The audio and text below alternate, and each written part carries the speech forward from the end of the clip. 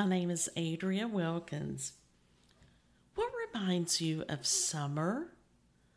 Maybe it's a watermelon or strawberries, fireworks, maybe even the sound of cicadas. This morning I was in my yard and I heard cicadas, and it brought me back to the days of summer camp at Mountain View Baptist Camp in Kentucky. We would go every summer when I was a young person. It was the thrill of our summer. We would be there for a whole week, and we would have Bible study, we would have singing, and we would have all kinds of sports activities such as softball, swimming, archery, miniature golf, all kinds of fun stuff. And at the end of the week, there would be an awards night. And so all during the week, you would have competitions in the swimming pool. You might have relay races on the ball field, ping pong, all kinds of contests. And so it was always fun to see who won the trophies and the ribbons, and we always got so excited about Friday nights. And then afterwards there would be a bonfire, and you would go to that, and then you'd come back and play volleyball the rest of the evening. But when we were adults, we decided one summer to go to a family camp, and we took our daughter, and she loved it. It was at Glorieta, New Mexico. They had a Baptist camp there, and we would take her and had family week. And at the time, I was pregnant with our son, Blake. So several years later, we decided to go back to Glorieta and take some people from our church for family week. And so we looked forward to getting to know our church family a little better and some of the people that were on that trip with us. That evening, we had our first group time of a pastor speaking and some singing. So we were sitting there, and the first song, much to our surprise, that they sang was "This Is the Air That I Breathe" by Michael W. Smith. You may remember that song. Well, you see, that song was sung at our son's graveside service. And it had been almost 2 years since he had passed away. We were not expecting it to hit us as hard as it did at that moment, and I began to weep. And then I noticed my husband began to weep. And so all through that evening time of listening to the pastor, I sat there and I cried and I wept, and I felt very weak after the service. And I told my husband, I said, I don't know why this has hit me so hard. So the next day, I got up and I was still very emotional. So I decided that I would call my counselor and just ask her what she thought may be going on. She told me, she said, well, Glorieta must have a special place in your heart. Can you tell me a little bit more about how many times you've been there and what happened when you were there before? So I told her that we came with our daughter one time, and then also that I was pregnant with Blake at the time. And she said, oh, that place has more meaning than you realize, because you see, you were pregnant with him the last time you were here. And then now you've come and he's gone. We were doing foster care and adoption at the time, and so we had brought our foster child with us, and he was just a little, like 9-month-old, and so we would wheel him around in the stroller.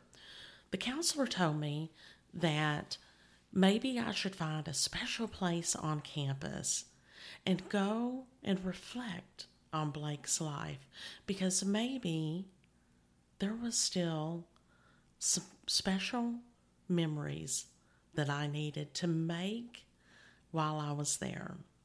So that morning after breakfast, I decided to go to the prayer garden, and I thought, what other place could be more special than that? You see, it was full of flowers. It had a waterfall that came down the hill, and the only thing about it is it was a long trip straight up a hill to get there.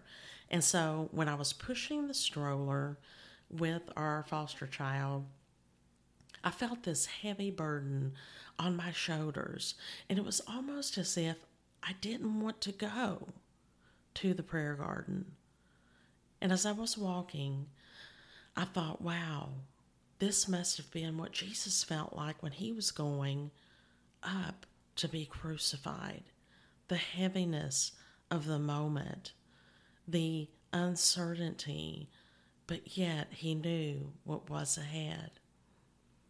As I continued to get closer to the prayer garden, the weight got heavier on me. Also, there were steps leading up to the very top of the prayer garden where the waterfall starts. So I walked up and carried the umbrella stroller with my foster child in it, and I get to the top finally, and I find a bench to sit on. As I'm sitting there, my foster child went to sleep, and I was watching these workers. And they were working on the waterfall there at the top. They were moving rocks from one location to another. And as they passed by, I would smile at them, and they would look back at me. And one guy in particular said, "There's a lot of rocks up here, but they're in the wrong place." We chuckled. And as I sat there, I said, "Okay, God, I'm here. What are we going to talk about?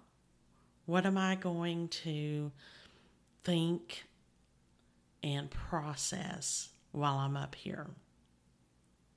So I continued to watch these workers, and I noticed that as they moved each rock, they would step back and they would make sure that it was in the proper place. But then I noticed they would maybe scrape a little, and it seemed like they were scraping some of the algae and moss off and doing a little cleaning as they put rocks down. While I was in counseling, my counselor used the scripture in Nehemiah, in the story of Nehemiah. You see, he was a cupbearer to the Persian king. And Nehemiah left his post to lead the Israelites in rebuilding the walls around Jerusalem, which had been destroyed. He told his followers about God's gracious hand, and they replied, "Let us start rebuilding." Nehemiah and his followers started virtually from scratch, reconstructing the walls stone by stone. And in Nehemiah 2:18, that's what they were saying. Let us start rebuilding. Well, my counselor used this with me one day and said, you may have to start rebuilding one stone at a time in your life. Since Blake has passed, you have to rebuild and build off of what you have already experienced. As I watched the workers, tears began to pull into my eyes. I knew that God was showing me while I was watching these workers that he was going to rebuild my life, just like they were rebuilding and moving stones and scraping the algae. When I got through thinking about this, I walked over to the man who was sweeping and scraping, and I said, I've been sitting over here watching you, and I was wondering if you do this all the time. And he said, "Oh, no, this is the first time I've ever done this." And he said, "I'm volunteering up here this summer. And they gave me this project. And so today's the first day that we started working on this. And so we wanted to clean off the algae and straighten up the rocks and maybe place some new rocks around." And I said, "Oh, wow, well, that's interesting." And so I began to tell him what was going on and that I had lost a child and that my counselor had given me this story of Nehemiah and how he had rebuilt the city there, stone by stone. And the man that I was talking to, his name was Willard, and he was a retired minister. And he was no stranger to loss. You see, he told me, he said, "I lost my wife to cancer several years ago." And he said, "God always brings people in my life when I've needed them." And he said, "And I feel like God places me into people's lives when they need me." And tears were in our eyes, and I told him that I appreciated what he was doing that today and that how it ministered to me during my time there. And as I finished up, I was praying and I thanked God for just the visual that he gave me in this moment. And then to beat all, that was the first time they had ever been up there cleaning that and scraping that and building with the rocks. And so I really felt like that was just God nurturing me at that time. So later in the week, we were getting ready to leave. And I told my husband, I said, "I really want to go back to the prayer garden just one last time." And we were leaving in the van, and another family was with us. And I said, "I'm going to get out just a minute and say one last prayer." And the lady said, "Well, I want to get out and pray with you." So we did, and we got out and held hands, and she began to pray and thank God for the special memory that I made there in the garden this week, and how God had nurtured me and allowed this to be a special week, but a hard week. And when we got through, we both looked up, and much to our surprise, guess who was standing there? It was Willard. I looked at him in his eyes. He gave me a warm hug, and that he told me that he would continue to pray for me. You see, I started off the week in misery, as if my heart had been torn all over again. But God brought healing. He used Willard to show me kindness and to nurse my soul. In Willard, I could see the heart of Jesus shining through and promising to carry my burdens from this point forward. Years later, as I was writing this, I looked up the origin of Nehemiah's name. Guess what it means? God has comforted. I thought, wow, God comforted me in the prayer garden with the Nehemiah story. And by placing this man Willard there to show me a picture of how God was going to rebuild and that God was going to smooth over those rough edges that I still had in my life.